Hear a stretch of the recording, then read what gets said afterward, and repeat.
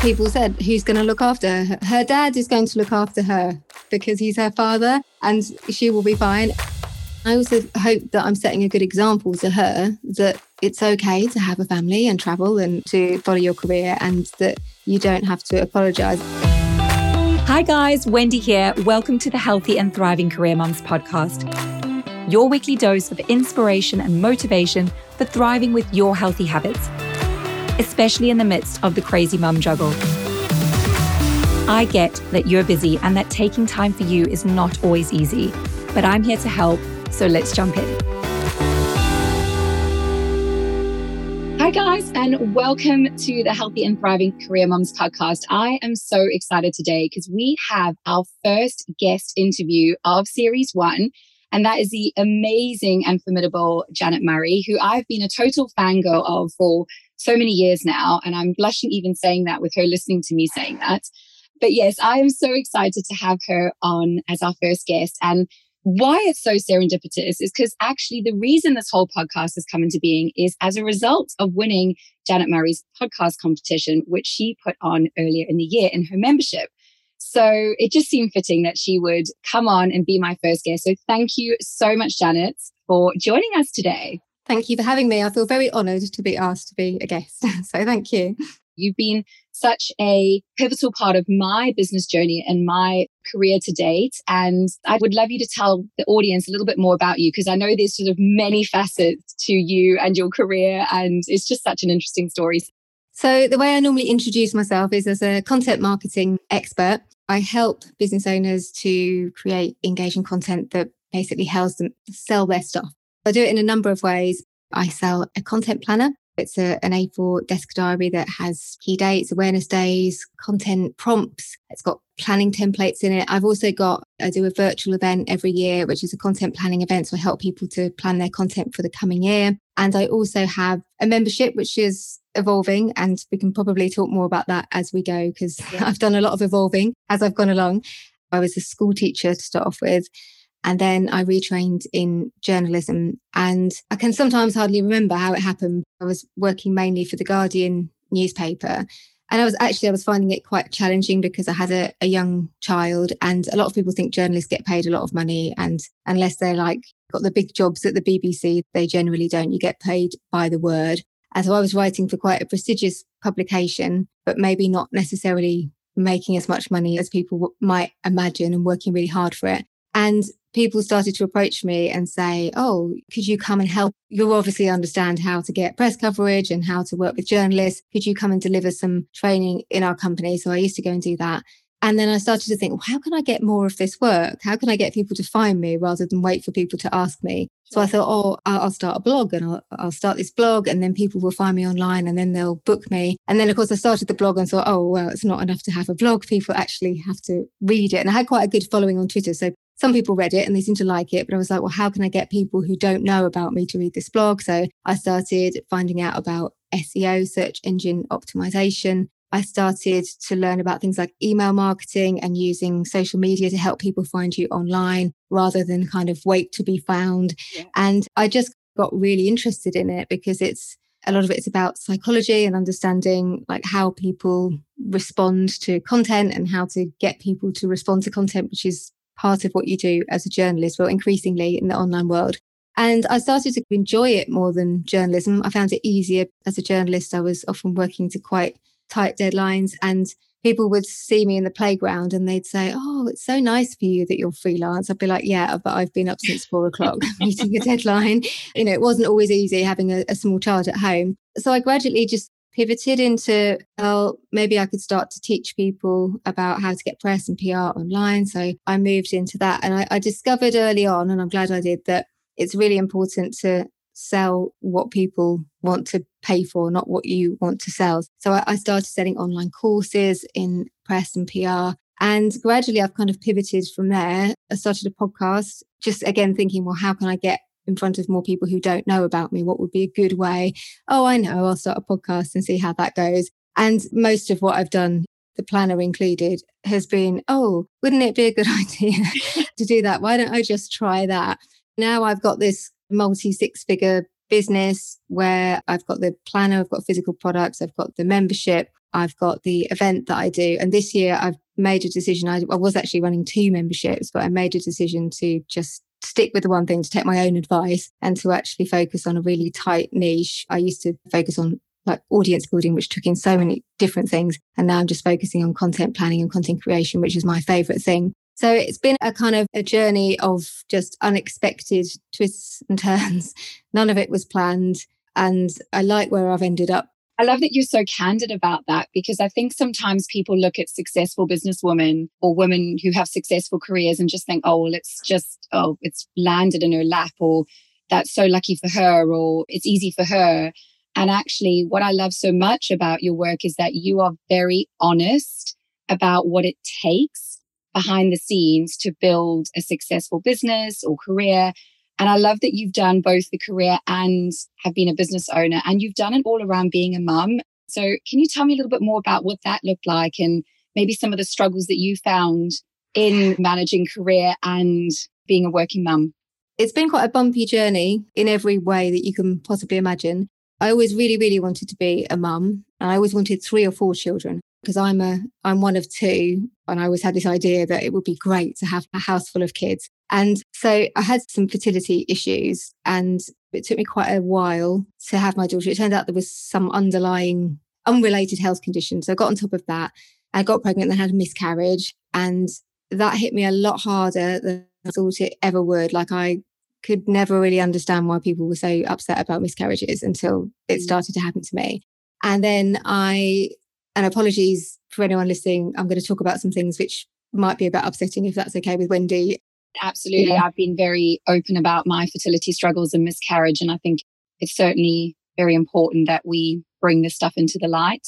It's also about how you manage with work as well, and running a business, because it's really tough to go through it, but you've still got to show up and do your work.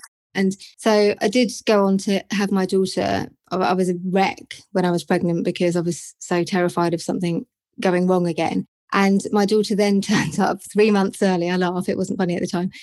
She turned up 3 months early. She was really poorly. She was in neonatal intensive care for 3 months, which was really stressful. I was a freelance journalist at the time, and I kind of worked during it, partly because we needed the money, but partly because it just helped to have something to do that, it just kind of is something to distract me from all the worry. We eventually got her home after about 3 months. She's 16 now, but I feel like it happened yesterday. And she's very lucky in that she hasn't got any long-lasting health issues, although we might get to something later. And she's really tall, and she's taller than me, and it all turned out fine. We post pictures of her online, and she's sort of towering over you now. And you've got that little picture on your social media of her when she was premature. Yeah, it was the worst. I mean, I see people go through it again and again, and I never know how they do it, because I was just beside myself with worry. I just couldn't function. And when she was a small child, I used to go in, and I used to send my husband in because I couldn't bear to go in and check her, because I was so terrified something awful would happen. I had no idea that motherhood one of those maps that would alarm if anything happened or that she stopped breathing. And one night that alarm went off, and it was just because she'd rolled off the mat, and I was like, right, I don't know whether this is helping my psyche right now. Nobody prepares you for just how hellish it is to have something that you love so much and be so afraid of losing them. But at the same time, I was very career focused. I couldn't really stop working because I was freelance, and because I hadn't really planned for that to happen. I was going to work right up until I had her.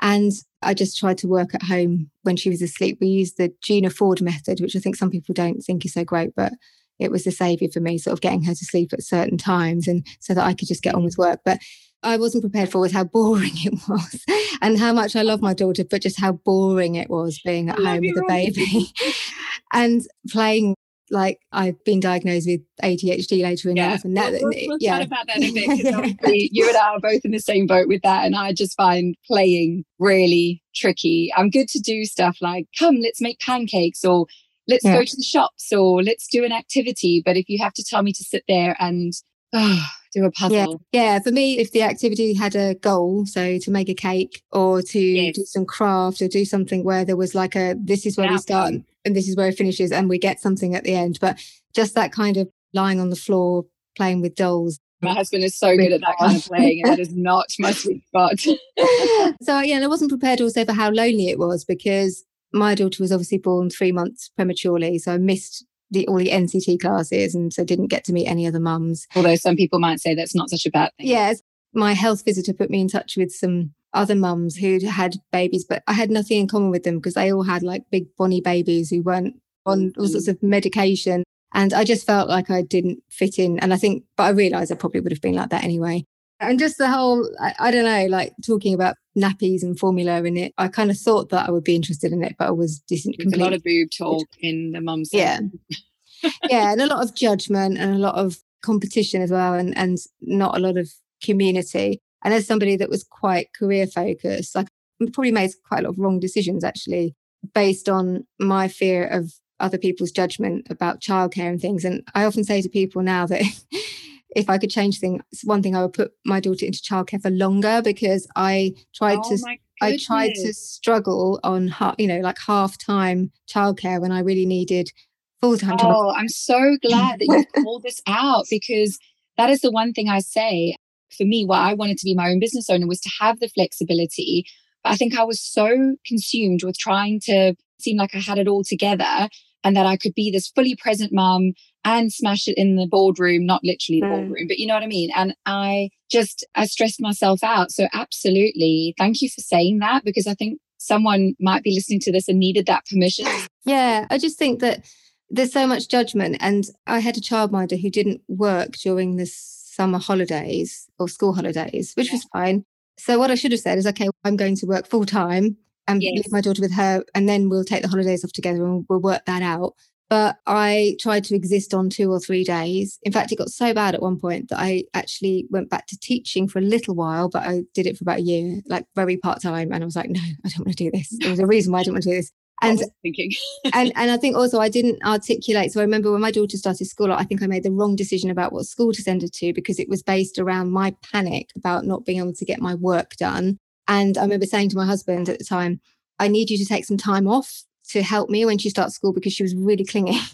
And my husband, he just immediately was defensive. I can't take any time off. So I didn't pursue it. Whereas me now would be like, no, come on, you've got to do your bit here. Yeah. And I ended up probably making the wrong decision about school and childcare, because I was so worried about having to cope with all of that on my own. And I remember my daughter she did really struggle still to settle into school, and she was only moving to the classroom next door. But one of the other mums said to me on the playground, she has 3 children who were all, born perfectly healthy, no health problems, and had each other at the school. And my daughter was crying every single day at the school gate. And I remember thinking, this is never going to end. And she said, well, it comes to a point you just need to tell her to stop crying, and you're just like, well, that's all very well for you if you're 3 children who've got each other. I have an only child like you. I am an only child. And it's interesting. There's a lot of people who should on you with what you should and shouldn't do. And I think as mums, we just need to just kind of check ourselves sometimes on the advice we give other mums. And it's so easy to do, isn't it? Oh, you should do this, you should do that. But actually, I think if we can just share our experiences and lessons learned rather than and support. Another mum made me this beautiful shoebox and this like imaginary rabbit that we gave to my daughter. And she made up this whole story with this little shoebox with this rabbit and my daughter still talks about it now. And this imaginary rabbit that was going to look after her at school. That was more helpful. This creative parent who made this little shoebox of goodies and this whole story that this rabbit was looking after my daughter, that was much more helpful than telling me I should tell her to stop crying. That is amazing. See, I'm much more the mum who's like, should we go for wine? I know I'm a health coach, but I think it's more so, it can be coffee, it can be anything. But I think sometimes you just need to look at that mum who looks so overwhelmed and just be like, I got you. Yeah, I think we need to put our arms around each other rather than be separate. And I had other incidents where there was a time where my daughter had a graduation ceremony from nursery or something, ridiculous thing anyway, and I had a meeting and it was about a piece of work that would pay our mortgage for months and months. So I got my mum to come with me, and I got my mum to sit with me at the front. My daughter's really close to my mum. She's almost as good as having me. But I got up to leave and stood at the back just so that I could get out quickly without trampling all over everyone. And she started to cry because she thought I'd gone. And I heard these mums saying about me, oh, she's gone to work. And it was like work was the most disgusting thing you could ever do.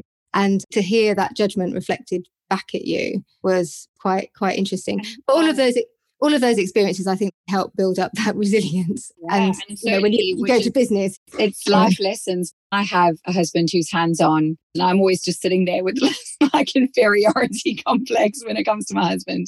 He's like, I would happily be a house husband, but there's certain things that you need to do as a female. And I really resonate with what you're saying, because I'll go on a business trip and I'll go away for 5 days. And, it's like, oh, goodness, who's going to look after your daughter? And it's like, well, as a father. Well, no, I went to the Philippines twice on a business retreat, which was a big decision for me. My daughter was probably about 6 or 7. And people said, who's going to look after her? Her dad is going to look after her because he's her father and she will be fine. But I was so glad that I did it. And I also hope that I'm setting a good example to her that it's okay to have a family and travel and to follow your career, and that you don't have to apologize. As she's got older, I've got less and less apologetic about everything.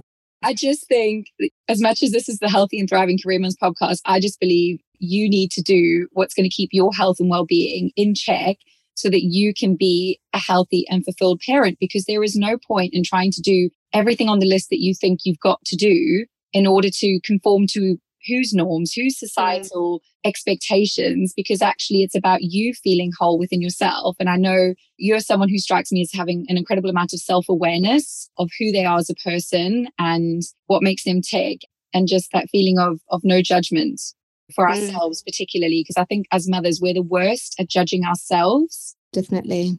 And I don't cook really anymore. My husband cooks and he's quite a fussy eater.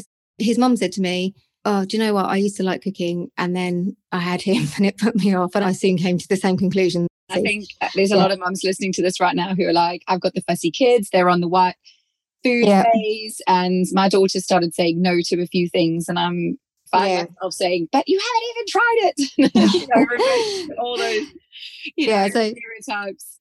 I've stopped all the guilt about that.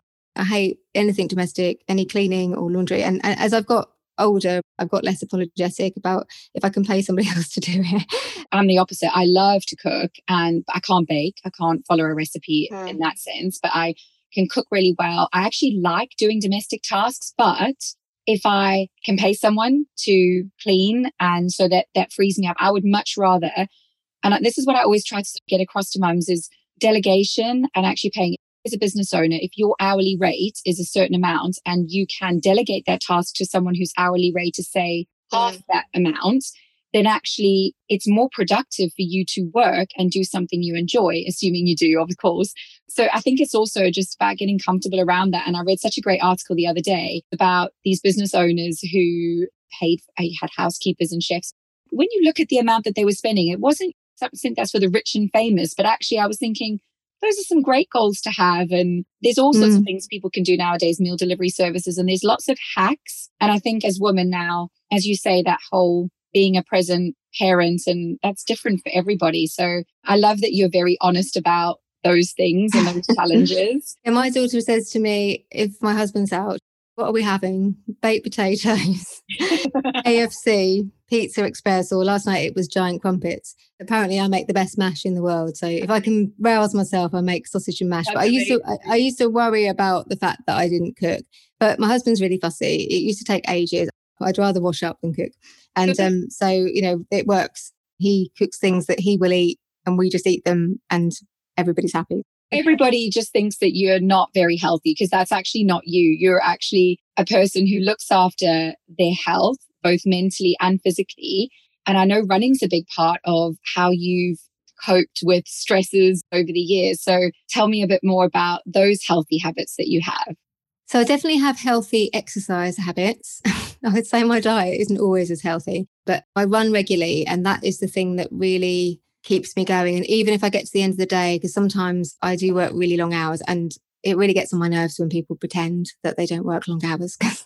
I think a lot of people who have a business like mine, they certainly will put in the hours, maybe not to the extent that I do, but they're certainly putting in a good day's work. And I will get to the end of the day. And for me, if I feel myself starting to get quite negative or just feeling tired and grumpy, running is like the best thing ever, because you go out. I run with a few different running clubs. I feel so much better. The confidence that I've got from running, because I didn't used to think I was very good at sport, and it turns out I'm actually quite a bit better than I thought I was. I've just qualified as a run leader, actually, to run to help other women, actually, because I remember going to the running club for the first time and just being like, oh my God, everyone's going to be so fast. And I really believe in inclusivity and that you don't have to be a fast runner to get something out of running. And I hate the fact that people might not run because they think it's only for super fast, sporty people. So I've been helping to run a 0 to 5K program, which has been really, really nice. But for me, it is more about the mental thing. But I feel a lot better when I'm slimmer, when I am at a weight that is healthy and I'm not feeling sluggish or my clothes are too tight or whatever. So there is that part of it as well. But for me, it's the mental shift. If I go out and have a run or even just a walk around the block, it's about movement. It just changes your body chemistry and you can feel it. And I can have a terrible day, go out for a run or go out and meet some friends for a run and come back and feel on top of the world. And for me, that's what it's about, I think. That's so amazing. And how many people maybe would think, I'll go to the pub and have a drink and see some people, but actually it's the endorphins, it's getting the dopamine, all the serotonin release, all that good stuff pumping through your veins. That is, I know for me, sometimes I just don't feel like working out. And then but I love the feeling in my body and my muscles when I have done it. So I totally resonate with what you're saying. And exercise for me is such a coping strategy for so much, especially everyday stresses. And I think that 0 to 5K is just an incredible thing. And so many women in this community will be looking to do, the Couch to 5K app is amazing. I didn't know this until recently. I've never used it. And you have different voices and yeah. So I think, as you say, that inclusivity, and I think a lot of women are intimidated. They'll go join a gym or they'll go to a running club and it's intimidating. Yeah. One of the things I've really enjoyed about 0 to 5K is to kind of just give people that encouragement to come back. And if, just to say, I always aim to go and talk to everyone in my little section, because that's half of it, isn't it? Like you go somewhere and you get involved in something and nobody talks to you or no one includes you. And so for me, it's always about like... It feels a bit like school when you don't get picked and all those things come back, flooding back to you, the shame and, that day of school feeling where you don't know anyone. And once you become a mother and you go back into those types of environments, I think sometimes your confidence has been a bit shaken. And I think having inclusivity like that is just incredible. Yeah. I think there's just so much confidence to be had. And I've seen it time and time again from when your body is doing things for you that you're like, wow, I didn't know I could do that. But now I've done sort of running out in the woods and stuff. And I see myself climbing over things or crawling under things. And I think, I never would have done that before because I would have been really self-conscious about myself. I think it's amazing how much it can change your brain. Reshaping those neural pathways. I love all that neuroplasticity. But before we finish off, I would love for you to tell our listeners more about how they could work with you if what you've said today has really resonated. And I know for me, having been a part of your membership the last couple of years has been such a game changer for me and my business. It's the reason that I'm sitting here on a podcast right now talking to you and just being able to share the way that you've been able to teach me to share my heart and message and my content with other people has made such a huge difference to my confidence. So I just could not be more of a fan. Oh, that's really nice to hear. And I should have said this at the beginning, but my brand has evolved so much and it's now the Courageous Content Planner and Courageous Content. And that really came from, there was a podcast interview I did quite a few years ago where the guest sort of turned the tables on me and started coaching me. And she was a branding expert. And she said to me, I don't think what you really do is teach people about content and audience building. I think what you do is you help to give people courage. And I was like, yeah, I think that's right. And that's the thing that anchors me as well. So when I'm having a bad day or things are going wrong, and I think, what am I here for? Yes, I'm here to teach people about content. But the thing I'm most proud of is things like encouraging women to make reels. Like I was just editing a video with you on it before I've got 85K on one of my reels. I know, can you believe it? A reel with 85,000 views, and you taught me that. Yeah. And for me, it isn't even about like how many views people get. It's more about somebody says, I was too scared to do that and now I've done it. And it isn't just about video. It can be people who are too scared to share their opinion or just too scared to have a go. It really taught me how to do that in a way that challenges me with the right amount of courage. And it's not about going out there and sort of bearing your soul either. But at the same time, there are certain things that we could all afford to be a bit more courageous with. The analogy that comes to mind for me is about Like a lot of people say to me, I just want somebody to tell me what to post, where and when. Well, that's not helpful because we've all got different businesses and different audiences and different messages we need to share. But what I've tried to do is create something that's as close to that as possible, that gives you the scaffolding. So I've got this planner this year and it's got this 4x4 content strategy, 4 styles of content, 4 days a week. There is a plan that you can follow and adapt yourself. It's probably as close as you could get to templates without being templates because they're rubbish and they don't work. But I think about my own journey with fitness actually. And I think about, I got a personal trainer and it was the best thing that I ever did because I was terrified in that gym. I didn't know what things did. I didn't know what I could do. Someone would show me how to do something on my induction, then I'd forget the next time. And although it felt like a big investment to start off with, like I remember it was like £30 an hour, 4 times. That was a lot of money for me at the time. But my personal trainer, Paul, who I will still speak really fondly of, I can't begin to, just having him there by my side and him just telling me what to do when, and having my program to follow. So when I went back to the gym, I knew what I had to do and in what order. And that's really probably what courageous content is about. People often say to me, well, how do I get courageous enough to do video? Well, you have to make video. Yeah. Unfortunately, there is no way around it. I can't give you a magic trick. It's like having you there to give us the encouragement, give us the tracks to run on. If you want to excel in an area of your life, it is about that investment. And I think it's about like your stabilizers. It's like, I know what to do when I get in the gym. I've got a little list of things that I can do to follow. And then when you get more confident, you get your wings and you start doing more of your own thing. But sometimes you just need that structure. And this is not just for new business owners. I've had people who've had a business for years and years and years. They're just new to online and they're new to creating content online and making sales. And the last point I'm going to make, consistency isn't enough, unfortunately. You've got to create good, engaging content, which is something that you've learned. Like you can show up regularly and not make a single sale. You've got to take risks. So I do stupid things like dress up in Batman outfits and things.